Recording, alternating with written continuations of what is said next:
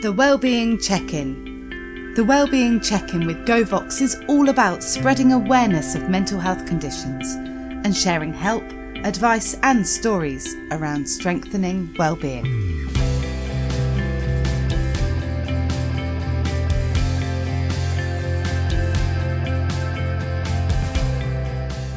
Hi guys, welcome to today's official GoVox podcast. Today we're going to be speaking to Richard, Ollie and Matt about mental health and what GoVox is about. So guys, welcome. Great to be here, thank you very much. So in the future we're going to be speaking to loads of different variety of people basically about mental health, their role, their jobs and stuff like that. So essentially we've got things lined up such as speaking to teachers. So I've already signed on up for speaking to my previous school, John Henry Newman, about the mental health environment in the school, like what they have in place for people. And then future ones, I've got one talking about sports and how exercise affects your mental health. Excellent. So let's start off. What is GoVox and how did it come about? So I think for me, it's Richard, by the way. I don't know how we get introduced on these things. So I think for me, I think off the bat, to have four guys sitting in a room from different backgrounds, different histories, different careers, talking about mental health is a massive leap forward. So GoVox really is a platform and an organisation and a company that's come out of the need to do that more, not just with men, and we do seek more diversity and support in other areas, but really GoVox started from a pretty dark place. A couple of years ago, back end of 2018, we experienced the loss of a couple of guys in our local community to suicide, and that made us think very differently about mental health, how we support people that we're responsible for and that we're connected to. So I think, as I said at the start, the fact that we've got 2 years down the line and we're supporting a huge number of people across a huge number of organisations, and then we've got four guys sitting in a room talking about mental health is already a big leap forward for me personally. Oh, definitely. And of course, like you were saying about diversity, like mental health affects everyone, but saying like four blokes sitting in a room talking about it is quite hard because historically men have been brought up with the bravado, not like you don't need to talk about your feelings, like you're supposed to be macho and things like that. And now at this day and age, as much as we've come so far with like learning about mental health, it's still quite a tough subject for personally men, I think. And it is quite a big leap forward for people to be talking about it so openly nowadays. Massively. I think we've just scratched the surface on how far I think tackling the stigma will go.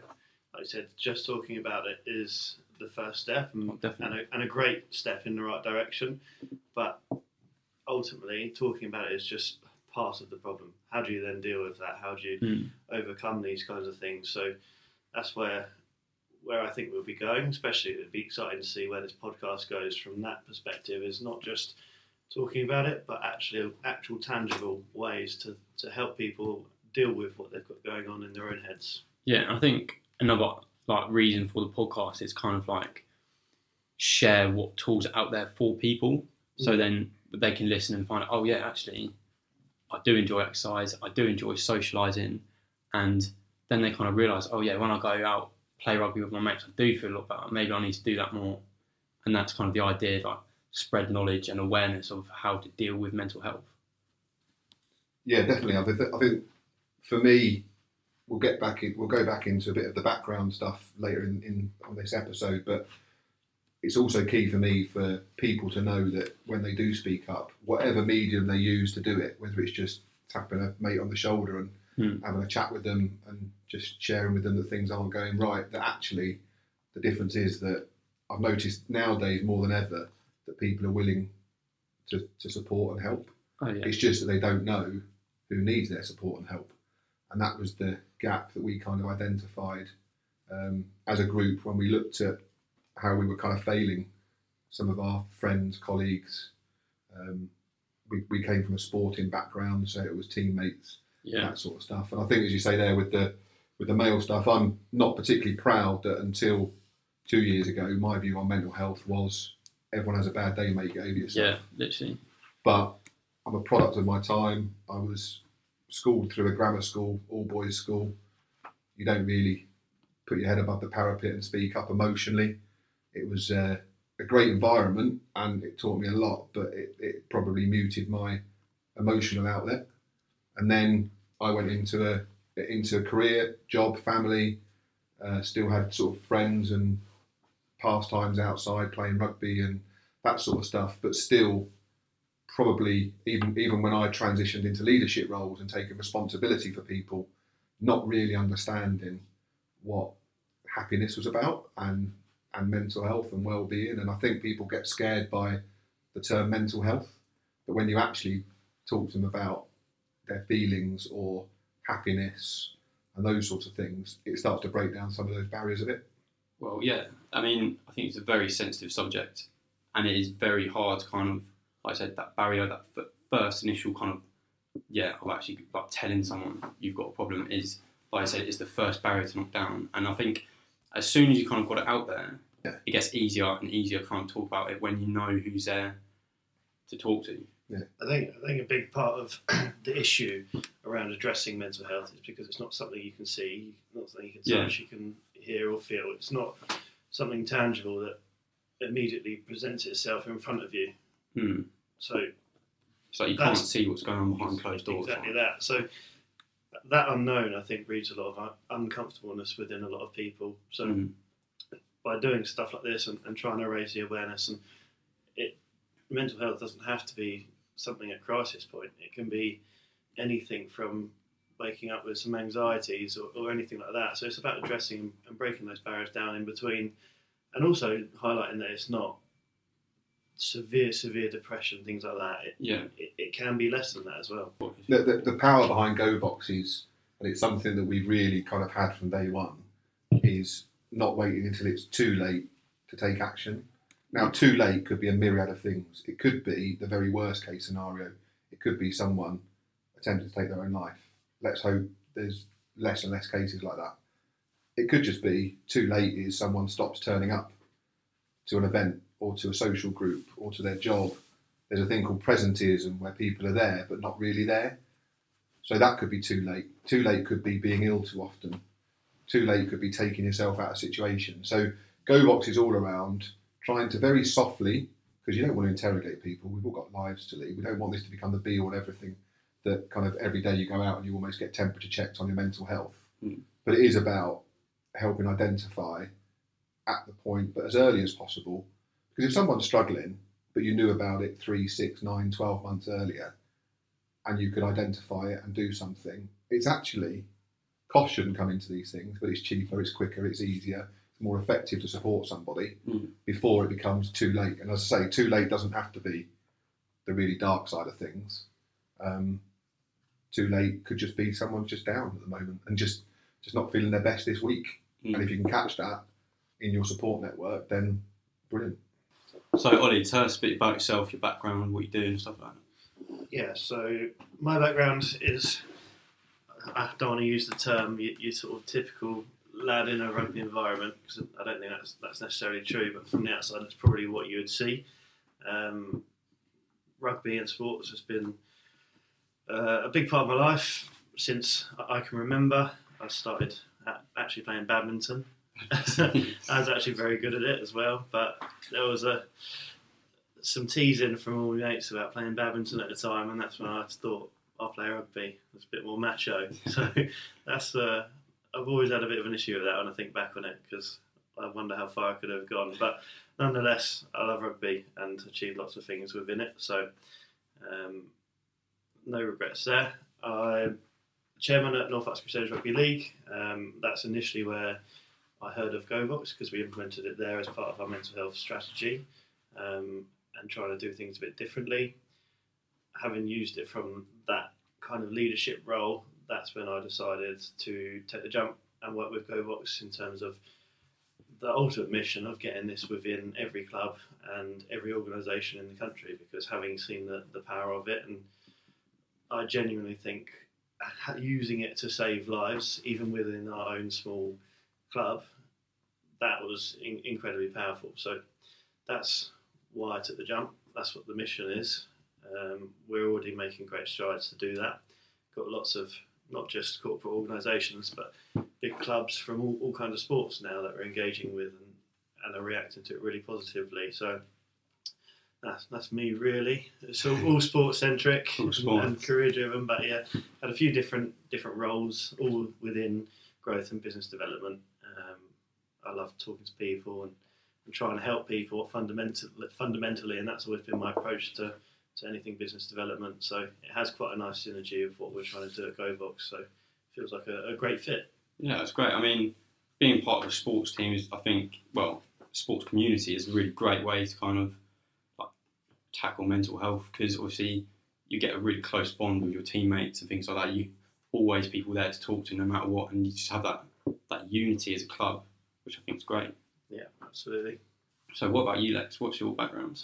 So my background, I've worked in corporate environment for far too long, give my age away now, sort of over 25 years.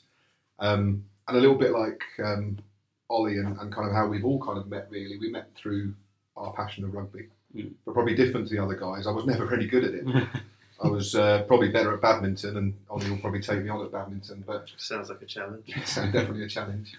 But no, I was never any good at it. But I always found a place in the rugby community, because if I think back through my career and through stuff I've done, kind of because I wanted to do it socially and kind of actively and that sort of stuff, I've always enjoyed being part of a team. Yeah, I've always enjoyed being a leader within the team, but building teams as well.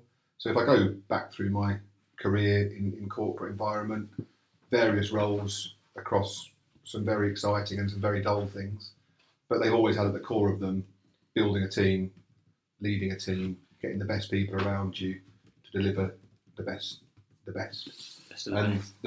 Yeah. So I kind of took that into my sport. Was never the best player in the team, but would always be there, always be present. That's what it's about, isn't it, really? Yeah, always give my best, and just kind of almost pseudo kind of move into some kind of leadership role within there. So community rugby has been a massive part of my life, and actually is where the GoVox journey kind of begun, but obviously has grown amazing arms and legs since then, and has combined all of that together really. So yes, that's me. Rubbish at rugby, but obviously going to be much better at badminton. Finally, Matt, tell us a bit about yourself and your background. So I guess everyone else has talked a bit about rugby, but for me, really, it started before that, because I've only been playing sort of the past 3 years or so. I was in the armed forces from the age of around 17 till about 23. Ultimately, the reason for me leaving, on reflection, was to do with my mental health. And the nature of how the forces is, it really is kind of controlling your whole life in a way. And I guess we'll talk a bit later about specific experiences kind of leading to this. But when I did grab the bull by the horns, I applied for redundancy, and I was accepted because they had made a big push. And actually they had more applications than they had spaces, which says a lot about how the armed forces was becoming at the time, particularly for younger lads. When I left, I had a bit of a panic, and I thought, what am I going to do now? I'd enjoyed the structure of having somewhat of a career and something that does touch into other areas of your life, but no real transferable skills. That's when I learned that actually it was a viable option for me to go to uni via college. So I got let out pretty much a month or two after being told I was accepted for the redundancy, and I went to college to do an access to higher education course. And all through college and university, I went to Nottingham Trent University to do international business. I had an interest really in mental health, predominantly making myself feel better, because actually I really struggled going from this structure into having absolutely no structure at all. It took quite a toll on me, and in the end I actually ended up realising there is something potentially wrong with my mental health. So I basically have learned how it affects people, and not long after finishing uni, actually, I started up a marketing company with some business partners, and that's when I was introduced to GoVox as a supplier, really, for the web development and marketing. And very quickly, I thought, wow, like, we're onto something here. This platform is going to be able to help people, because a lot of people that are suffering, they don't know it, or they're not going to go and get help themselves. If you could nip that in the bud and identify it early, then actually you could potentially help them and stop it becoming worse.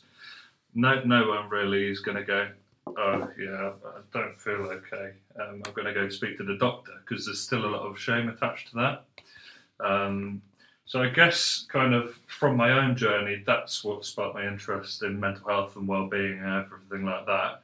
And now I'm pretty good at picking up on when people might be suffering myself. Either whether that's kind of because they're withdrawing from social situations, or maybe they're just not taking part, or they're kind of seeming a bit down and deflated, getting a bit angry and so on. So really, if there's a tool that helps you do that en masse, I mean, why isn't everyone using it? So it was a no-brainer, really. Great question. Yeah. It was a no-brainer when I actually was offered the opportunity to join the team full-time, and I haven't looked back since, really. And I'm really glad to see so many organisations from different backgrounds using it. It's more of a passion project for me. I mean, if I ever left the fold, I'd miss it. So I feel like I'm here for life. There seems to be a gravitational pull around GoVox, and if you get too close, you're in. What about you, Alex? What's your story? Well, I mean, I'm only 18. I've kind of just come out of school, and this job basically fell upon me. But I think it's really benefited me a lot, because Richard mentioned this earlier about previously my awareness for mental health was kind of like that's like doesn't affect me. I shouldn't really be that bothered. Like that macho bravo kind of mentality towards it. However, now that I'm in GoVox and I've kind of like researched a lot about different types of mental health issues, like Matt said, I've kind of been able to like realise, oh, he's actually kind of, or she's feeling a bit down. I know I can understand, and I know how to react to certain situations when I see them happening. For example, one of my friends, he's going through a bit of a rough patch at the moment, and through my like extensive research for certain things for the company, I've actually known how to react and help him in a way. Obviously, I'm not a counsellor, I'm not like a psychologist, but it's just like the little things that do help, just being there to talk to him, being like around him, inviting him to things, even like the smallest of invites. So like, oh, do you want to come round? I'm with these people, but you're more than welcome. That can actually do quite a lot for someone's mental health. Feeling that they're included and building relationships with people. Makes me think kind of like what difference I could have made if I'd had that moment of realisation when I was your age. Oh, definitely. Because, like I've said, with the events that led to kind of starting GoVox, I probably took 40 years thinking that if you talked about your emotions, you were weak. Whereas actually, in the last 2 years, I've learned that if you talk about your emotions, you're incredibly strong. Definitely. And particularly if you listen to someone who's talking about their emotions, you're an absolute mammoth of a person, because you can make such a difference into what people do and how their outlook on life is. Definitely. So I feel, I've mentioned it many times, and I talk to it with clients, and I talk quite openly now, that I feel quite guilty about kind of those 40 years of kind of everyone has a bad day, make it over yourself. Yeah. I was probably at the point where I probably would have said to everybody that I've never had a mental health issue. I've never been down, I've never been depressed, I've never been anxious. But actually, I've learned through working with clients and working with the platform and trying to fix kind of the gap that we identified that I have, but it's just never been given a label. You've kind of and shied away almost. Yeah, and it's not a problem. It's not like people say we want to support people with a mental health problem. Well, as soon as we start losing that word problem off the end, we just want to help people. Everyone's got mental health, good, bad and indifferent. Resilience can be high, low, medium, depending on what's going on in the world, close to you and far from you and all that sort of stuff. So you can react very differently to it, and people can kind of move through it. But yeah, I think at 18 years old to kind of have that realisation that by being open to your own thoughts and feelings and emotions and being tuned into your friends and your support network around you is pretty impressive, to be fair, buddy. Thanks. Equally, Rich, I don't think that's something you should hold on to, that guilt, because it very much seems to be a generational thing. And you can, if you take a step back and look at the big picture of your typical demographics of each generation, you've gone from that sort of war era, stiff upper lip kind of, we're going to get through it. It's the grey hairs. Which war are we talking? The grey hairs say something different. No, but it does take generations to create new habits within large society. So you can certainly see, like you said, you've kind of had almost a bit of an awakening to it, and then my generation, it's something that we're probably a bit more aware of, and then yourself, Alex, I think it'll be your generation that really makes the biggest change and biggest impact within it, because it is something that each generation has got a bit more awareness of. Obviously, there's anomalies within them, but I'm putting everything on your generation. Well, I mean, I think for the past decade, 10 years, that the focus on mental health has absolutely skyrocketed. And I mean, especially I've only been in school for 7 years, like secondary school, but I've noticed a massive focus, like increase. So at the start of school, I mean, we talk about this later in the next podcast. However, you build up this buddy system from a young age where you, like say year 7, they'll be paired up for year 12, and then it's kind of like building relationships throughout the school. And then as you get older, they focus on how like social media affects you, because that's a massive impact, especially on kind of my generation of people, like people constantly looking down at their phones, texting, WhatsApp, Instagram, Facebook, Twitter, all that. Like these platforms are actually quite not manipulative, but they can kind of control your feelings quite a lot. I mean, for example, seeing these like amazing looking people, models and everything on social media, someone could look up to Stop checking me out on Instagram. Sorry, Richard. But for a younger person, they might look, that's what I want. Why don't I look like that? And that's how social media can affect people. That's kind of trading off where I was originally starting. It'd be good to get a podcast in later in the series, specifically around social media. I was going to say the same thing. It sounds like there's a deep dive into this one. I think what I would say with the GoVox story is one of the things that we hit upon when we created GoVox was actually people engage, and we just live in a society now where people engage incredibly well with a screen. Yeah. And that screen is usually their Apple, their phone, or kind of their smartphone. Other phones are available. But they engage really openly. You only have to, not everybody, but you only have to look across kind of Facebook, Instagram. You guys have got different platforms now, TikTok and all that sort of stuff. Yeah. People will talk to, be it in type or through video, really openly to their screen. If you sat next to that person and asked them a question, they'd probably be quite close. Different. Yeah. So actually the platform that GoVox operates on, and the platform that I didn't build it, there's guys a lot cleverer than me that know how to do these things that were absolutely instrumental with where we've got to, has latched onto that behaviour. So I quite like the fact that we've taken something that is potentially negative and switched it into actually now your phone, your screen, your laptop screen, your tablet screen, your smartphone screen is now a window with the right tool behind it to help you, which I'm really quite proud of. I mean, there's loads of things through the GoVox journey I'm proud of, but that's one of them really, like taking potentially harmful technology. People aren't going to put their phones down. It's going to get more and more and more. But actually, just by putting something into it that means that they can talk openly, but someone's listening on the other end, because essentially that's what GoVox is doing through data and insight, and then people can get support when they need it. Yeah, well, I was looking at the statistic not too long ago, and it was saying 82% of people, they surveyed 1,000 people, and said 82% of these people said if someone asked them how they were feeling, they are more than likely to say, yes, I'm fine, rather than kind of like opening up to them.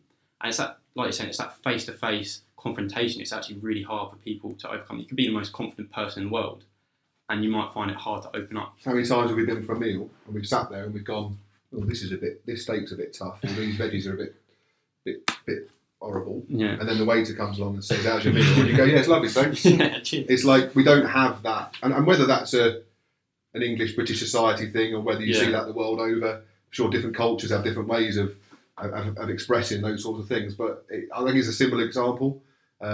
We see it now. So you mentioned there kind of surveying 1,000 people. We've completed over 250,000 check-ins.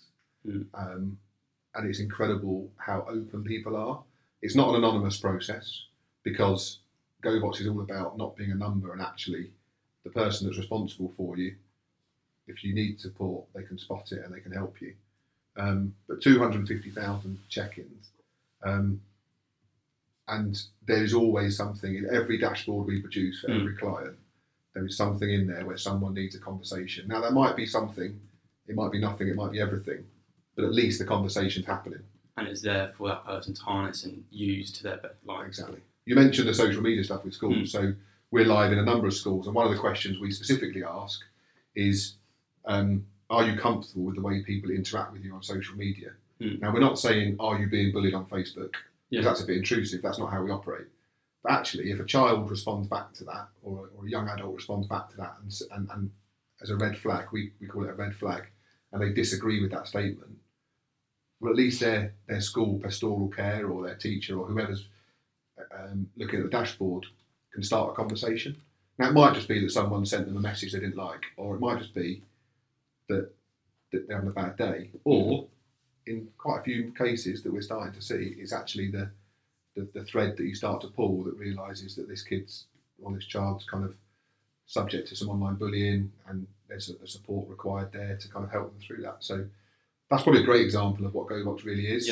Asking non-intrusive questions on a regular basis, and then making sure that those answers are easily visible and actionable from the person that takes responsibility.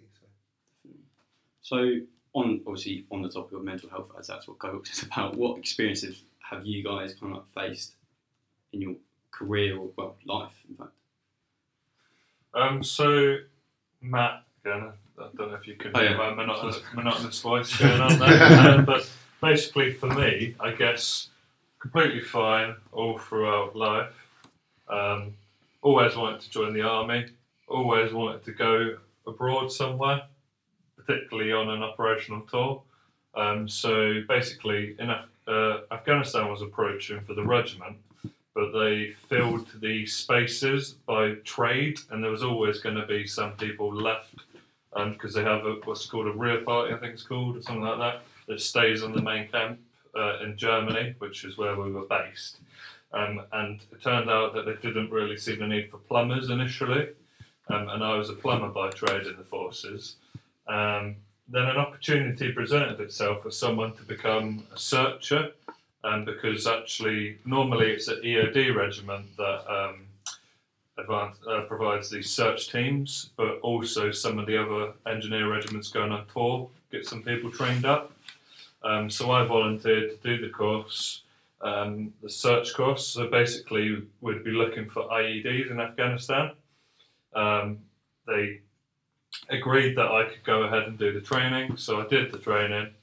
Fast forward to us going on tour, I realised, wow, these things are actually real. They build up your confidence in training, but what they don't tell you is that probably on your average tour, at least one search will probably get blown up by one of these devices. We were on a job, we got called out because someone else had partially detonated an IED. It was on a ditch, and actually at the time they said these are random features, you're probably not going to get targeted on a linear feature like this because people are always going through ditches. And actually we soon found out that that's the prime place to play something, because patrols, these infantry patrols, are always following generally the same route, crossing similar ditches and so on and so forth. So we got called out on this job. My friend Jim was actually leading the search, because you're meant to go round an area basically, I won't bore you to death, to make sure that certain ways of initiating the devices are negated. We went really slowly across this first ditch where the partial detonation had happened earlier. got across no problems. Then basically what happened was we approached another ditch. My friend Jim just started walking down there with his detector, and then there was a massive explosion. And what happened was he basically lost both his legs in this incident. He was flown back, obviously, back to Birmingham, and operated on and everything. We were told that we got him out of there pretty quickly, and he had a fair chance. But obviously, thankfully, he survived, which is a really good thing. But from that moment onwards, my confidence in my ability to find these things really declined. So it was a bit of a pressure cooker environment from then onwards. I'd be really cautious, quite slow, always going down, kind of getting my bayonet out and digging if I thought there may be some signs of something. So for the rest of the tour, I kind of went like that. I didn't volunteer to lead the kind of routes round because of how slow I was going and everything like that, and quite selfishly, but I guess many people would do it, I didn't fancy my chances in crossing these ditches first. Got back to Cyprus. We were stuck there for a few days, so we were allowed to drink and everything. I mean, I got drunk really easily. I was in Cyprus. Next thing, I wake up in a bush covered by mosquitoes, and the reason why I went to this bush is because I thought, you know what, I was looking around drinking, people were laughing, and I was thinking about the people that weren't fortunate enough to make it back in one piece, and I guess there was a lot of guilt attached, and basically from there it kind of stemmed that over a long period of time I realised I had problems around that. I kind of blamed myself for not volunteering, not being man enough to lead these patrols and so on. Basically, I just had big problems around that and the anxiety that had built up around it and everything. So from there, I felt kind of really detached when I was back home. Didn't feel like anyone would understand. I didn't like my mates. I'd look around and feel like there's no bond there. I'd get absolutely steaming, to be honest with you. Look for trouble. Thankfully, not many people took me up on the offer, but I'd be looking. In fact, you're about 6'10", probably. Yeah, and I guess also it really came to the fore because of college and university and that lack of structure. Things kind of weren't going to get any better. So I eventually kind of went to speak to Combat Stress, and they did a test. I thought, okay, from my research, probably a bit of anxiety, a bit of depression. I mean, early on, I'd go in a supermarket and be like really self-conscious, think everyone's looking at me. I wouldn't be talking when in a queue because I think everyone's listening and judging. I'd have to listen to music to go out and about. I'd really start sweating when I thought people were looking at me. So, I mean, I'd be dripping in the middle of winter, walking into a bar, like all kinds of problems, really. Then when I went to speak to Combat Stress, they said, actually, you just meet the requirements or diagnosis for PTSD to some degree. So I was like pretty taken aback by that. But when we talked through everything, it made sense. Gradually, I was able to kind of do cognitive behavioural therapy and stuff like that, which was a little bit of a help. But by this point, I was already aware that the things I'm thinking are stupid, but I kind of am used to it now, and I'm pretty much, some of the symptoms and stuff have gone. Sometimes I can be a bit down and everything like that, but generally in a better place now. And the main thing is, it took me forever to open up to anyone, to talk about it in any way, because at the time, as Richard said, I mean, stiff upper lip, no one would talk about these things still. But thankfully now it's become quite normal to talk about them. And that's the one thing I'd say to people that are feeling a bit weird or down in whatever way. Just talk to people, and there is someone that will listen. And had I had something that was, or someone that was checking in with me, not a medic talking to me, because actually one thing that kind of put me off getting help was there was a medic in the forces that they had a chat with everyone before you leave. and this guy was saying he assumed that because I was a Royal Engineer, all I was doing was filling boxes with sand and stuff like that. But actually, I mean, I'd been on this quite high pressure tour, and he's like, yeah, I mean, there's probably nothing wrong with you. You might need to cut down your drinking though. And that dismissive remark actually really put me off getting any help. So I think if anyone does present anything, you need to kind of not play it down, and not just, you need to actually say, wow, like, tell me more, how do you feel, blah, blah, blah. So it's just, in a roundabout way, I think we need to just do more to talk to people, to support them and carry on breaking down the barriers. It needs to be, I think employers have a responsibility to check in with people, see, make sure they're doing okay, because how much of your life do you spend in the workplace? A fair amount of it, at least a third. I mean, people work outside of the normal office hours as well. So I think, and additionally, sports clubs. So one major thing that has helped me in recent years is playing sports. Rugby's given me that outlet for my aggression. Great bunch of mates, play within the rules, so I'm not just going for scraps or anything like that. Keeping fit, I found fitness is a big thing. If you're keeping fit, obviously, then you're more likely to eat well and not have a bad perception of your body and everything like that. So, mixture of kind of sports and awareness, I think, are the way forward with mental health. And that's my life story. I feel like I need to pause now and give Truss a hug. Yeah. That was heavy. Thanks for sharing that, man. Yeah, that's brilliant, mate. That's a big load to carry, so to be able to share that so openly is amazing. Yeah, well done. Top lad as well. Yeah, I mean, I've got a few mates who've from school they've joined the army, and they've kind of come back and told me about some of their like people hiring commands. They talk about like when they've gone on tour, and it's like the way certain people deal with different things, especially within the army with such a high pressure job, like you said, where obviously I can't speak from experience, but I just obviously from what I've heard, what I've seen, obviously dramatised TV and stuff, it's not the same, but because it's such a high pressure job and there's things that you just wouldn't see on a regular basis on a normal job, but the way certain people deal with it, like my friend was saying, one of his hiring command, when they was on tour, they saw some quite horrific things. However, he was able to kind of like knock it off his shoulder, kind of almost in a sense not laugh, but have a very light view on it. Whereas my friend, he was also saying some people had to leave because how heavy that burden was on them, seeing these and witnessing and being in these kind of situations. I'm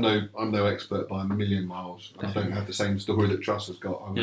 I was a heating engineer by trade, so we never came across quite so many dangers, just depending on which guy you were following that had been in before you. But I think when you use that example of the guy that kind of seemingly is brushing it off, when we created GoVox, it was born from, as I mentioned, a couple of incidents that really impacted us. And when we first started to talk to leaders across lots of organisations, sports clubs, schools, corporate environments, just to first of all see if the cases we'd experienced were in isolation, and unfortunately they weren't. There was more of them than we wished for, because one is too many.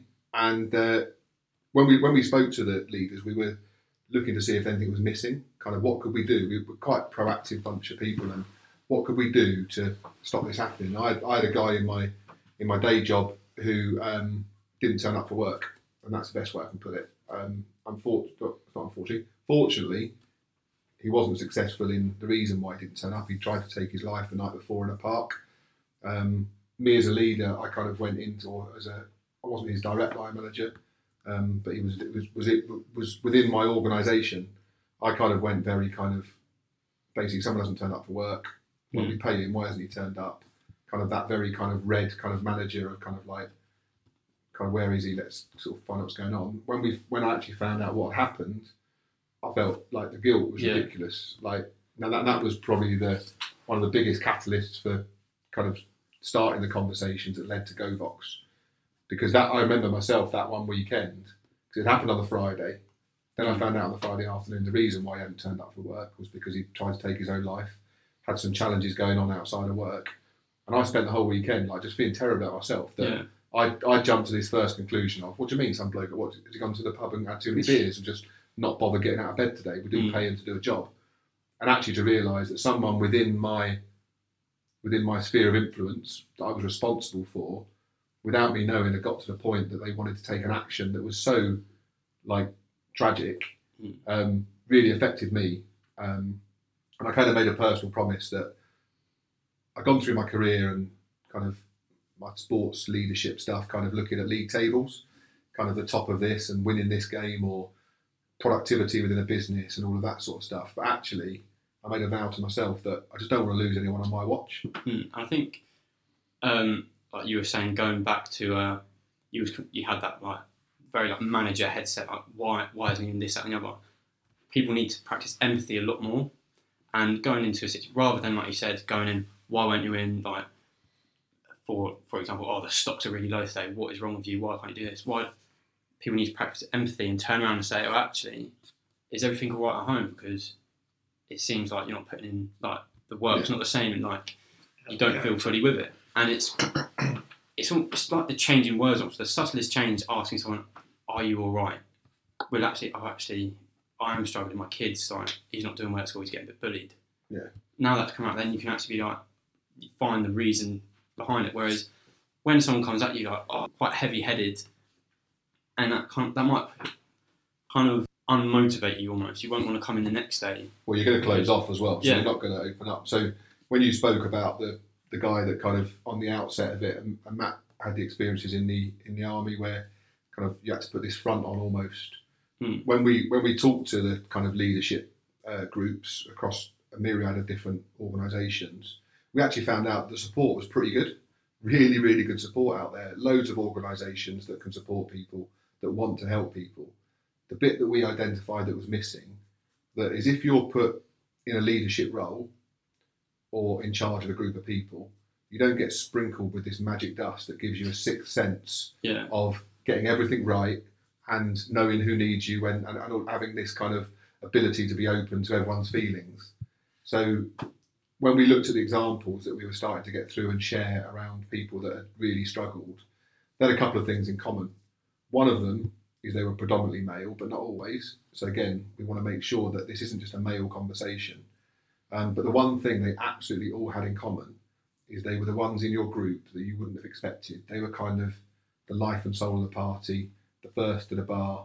So if you're in that group with them, let's say a team of 25 people, they were the people that you wouldn't have expected because they kind of had this ability to put like a bit of a shield on. Yeah. So that's where we kind of challenged ourselves to say, right, if you're in charge of a group of people, if you've got responsibility for a group of people, can we create a tool that enables you to know very quickly? It doesn't replace anything you do now or would do in the future, but it's just a helping hand that says, do you know what? By using this tool, you can reach out to people on a regular basis using data and insight, which is something I get quite nerdy about. You can actually start to identify some of those underlying things, coupled with that bit that we spoke about around social behaviours of people opening up to their screen. So these people that were struggling, they were the life and soul of the party within your group. So if you were in a group environment, if you were, I don't know, let's take a typical kind of business team, 20 odd people reported into one manager, they'd probably be the joker in the pack, potentially. You're not going to, if you're in for a team curry or curry night or something, they're not going to sit in the corner particularly quiet. But actually, in there, when they're kind of reflecting on things, and if you ask them specific questions in a way that they feel comfortable to answer them, and that's where the GoVox tool comes in, because they're comfortable to answer it through their phone. We get a ridiculous engagement rate, something like 75% of people engage with the tool, which is mind blowing. And that's really for something that's such a difficult issue for people to deal with. And what we've kind of developed isn't the only solution. It's not the golden bullet, but it's part of the package. Yeah. It enables you to go and kind of apply the support where you need it rather than kind of a vanilla blanket approach to everybody. And like you're saying, in that manager's role, obviously, not like the carer, but they oversee everyone in their group. Like I said, if there was a group of 20 people, a team of 20 people even, and it's the manager's job to ask everyone how they are. That is, first of all, quite a tough job, and it takes a lot of time. And obviously, like I said, it's not replacing their job in any way, but it's a tool to help them create a better yield in a shorter period of time. Yeah. And like I said, obviously, if there's people who are actually, they're fine, they don't need help, that's very easy for them to not ignore them, but they can focus solely on the people who do need the help more. Yeah. And the way I mean, we're all rugby lads, aren't we? Apart from Ollie and his badminton. We've all got a shared love of rugby. Yeah. I think you can take a lot from that environment and apply it into life. So I look at the captain of a team. So if you get made the captain of the rugby team, doesn't mean you're the best rugby player. Doesn't mean you're then sprinkled with this magic dust that gives you a sixth sense. Just means that you've taken a level of responsibility that your peers have agreed with, that the people in charge have given you the nod for, but you now carry a level of responsibility for your team, for their actions, for their well-being. Without knowing it, you're actually taking a huge responsibility for their discipline, all of those sorts of things. But you're still the same guy or girl that you were 5 minutes before you were made captain of the team. In the same way, if you work your way through the old corporate ladder or whatever organisation you work in, when you get that title of manager, you're still the same person you were 5 minutes before. And I tell you what, in 25 years' time, you'll still be the same person you were. It's just you've got to learn how to kind of be that voice for people and how to spot your talent and how to spot when people need your support, rather than be, I don't know, maybe the traditional manager of years ago where it's all about giving someone a task to do and kind of berating them until they do that task to the best of their ability, and if they can't do it, remove them and get someone else in to do it. That type of management doesn't exist anymore. Leadership is what it's about, because actually everyone knows that the leader probably isn't the best person for the job, because if they were, they'd probably still be doing the job. But they're just the best person at getting the best out of the people with the talent. Definitely. You say you're a person in your own right as well, so you have just as much chance, ability to be anxious, to be down, to be unhappy, for your resilience to be low due to a myriad of things going on in your life. I recently lost both my fathers, my stepdad and my dad, and I thought I was a tough cookie, and I probably was the guy that kind of always there to support people. But I think if I hadn't have gone through the last 2 years with the GoVox journey, I wouldn't have been as open to reach out and realise, like right across, like people that you don't expect sometimes, and you get like a WhatsApp off them because maybe you posted something on Facebook and they've read right between the lines on it. And then that little WhatsApp out of nowhere, just to know that someone actually has got your back is pretty powerful. Yeah, 100%.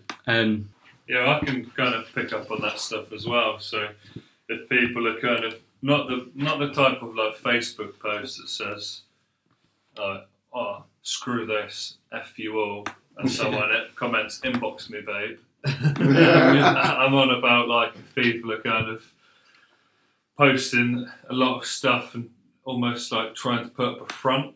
It's often quite easy to see through that, and actually it's worth sending them a message and just saying how are things going. And you find a lot of the time to be like, yeah, not too bad, doing this, doing that. But if you persist, eventually they'll probably open up. And sometimes I find actually people will come to me with their problems and stuff if I'm open about it, and if I do the odd kind of post myself and so on. So yeah, I mean, I completely agree with what you said around that, and I kind of share that sentiment. I think it's like we mentioned before, turning that kind of tool that can be looked on quite negatively and can be a negative thing, and switching it over to a positive thing where, like you said, as soon as you kind of break down the barriers of how are you, like messaging someone, even that they might say no, they might think for future references almost, oh, this person's actually contacted me, been there for me, even though they might have not said anything. It goes a long way. It goes a long way. Does go a long way. On the GoVox tool, one of the first things we do with any new client, whether they're a sports club, a school, a small business, Yeah. 10, 15 people, a big corporate environment, doesn't matter, they get the same treatment. They get a welcome email from us. And it explains kind of, well, nowadays with GDPR, you have to explain a lot of things, and rightly so. So it covers off ticks all those boxes.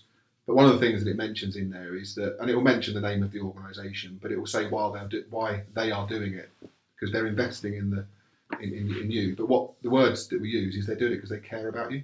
Yeah. And actually, just to get that, so that one email that comes through, hi, welcome to GoVox, so and so, whoever they are, whoever you work for, whoever you play your sport for, whoever's signed up for us, have decided to get involved with this because they care about you. That's massive. That alone, and then obviously you start into the regular stuff, and people realise. And what I've kind of learned is that if you take 100% of people, there's probably 10 or 20% of people that are uber cynical about everything in life. They probably would say that my mobile phone sitting there now is recording everything I'm saying, and like are panicked about it. So they don't overly engage with the tool, to be fair, and that's an honest reflection. You've got another kind of like 20-30% of people at the top end who will do whatever you ask them to do, whatever they trust their organisation that they're linked to. If they ask them to jump, they'll just jump, and they'll do it because they've got that ingrained trust in there. And then you've got the people in the middle that kind of is this for me? Like, okay, so I'm going to get checked in with on a regular basis. I've got to answer some questions. My line manager, for example, knows that it's me that said these things or responded in this way. Might feel a bit uncomfortable about that. So actually, they go kind of one or two ways. Some of them just get on and do it, and they get the benefit from it. And then what we find is after a couple of months, the ones that aren't getting involved start seeing things happening around them. Yeah. And then they start to join the dots together. So actually, the reason why so-and-so is now getting additional support is because they actually opened up and they actually said, you know what, one of the questions we ask is, things really bother me. Now, we're not saying, do you suffer from anxiety? Because again, that's a very intrusive question. But just saying to someone, things really bother me, someone takes a nanosecond to think about that and give a response. Those that come up on a red flag on the system, there's a conversation to be had, and that's where we use to prioritise the conversations that matter, which I haven't mentioned on here, but that's kind of the tagline of everything that we do. Yeah. It is about when you wake up on a Monday morning, if you're responsible for a group of people, however big or small, whatever you're responsible for them for, who would most benefit from a cup of tea and a chat? Nowadays, obviously, we haven't even mentioned the old coronavirus, but we're obviously still in that. A cup of tea might be a virtual cup of tea these days, and we have found probably a podcast in this one, mate, on the impacts of coronavirus and increased isolation and anxiety. But Episode 2, you interviewed Wendy at John Henry. What kind of topics can we expect from that then? So you're going to be expecting things like how the school system has things in place for, firstly, new students as well as new teachers coming into play, how the school will support them throughout their entire journey, and what they have in place for students and teachers. And I think obviously school focuses a lot on the children, but we do talk quite a lot about how teachers are affected, because that isn't really well known to especially students, because from personal experiences I can say I wasn't the ideal student. I didn't really care about teachers, but looking back and speaking to Wendy Howard about like things they have in place for them and mental health system, basically, I look back and kind of, wow, I wish I knew that beforehand, and how, because being a teacher is a very stressful job. Don't get me you've wrong. probably got better understanding already for what it might be like to control her. I'd have hated to teach me, that's for sure. It's great that there's already the start of a mental health journey within schools in terms of helping identify and support that, because if it's something that you can engage with from an early age, particularly, I'm going to talk about young males here again, but if you can get in front of the issue early doors there, that's going to have enormous benefits going on for the rest of your life. Oh, and that's what school is there for, is to show you all the tools and to prepare you for pretty much life. And Definitely. Obviously mental health being a massive part in life. Absolutely. It prepares you for pretty much any eventuality. Well, thanks for your first podcast. Yeah. And as I said at the start, just getting 4 guys in a room to talk about mental health for me is a massive Very warm room. leap forward. Four people I know well, including myself, but I probably learned something about all of us, including myself. So I think great effort. If you could edit out the bit about me admitting I'm rubbish at rugby, but in future podcasts we will update on the badminton match between me and Ollie. Then It's not even going to be a match, mate. Now, that essentially concludes everything for today's podcast. If you're interested in getting involved with GoVox, want to talk on a podcast, or even just want to talk about mental health in general, feel free to contact us. We'll be more than happy to help. Don't forget to like, subscribe and share. Thank you so much for listening. Cheers.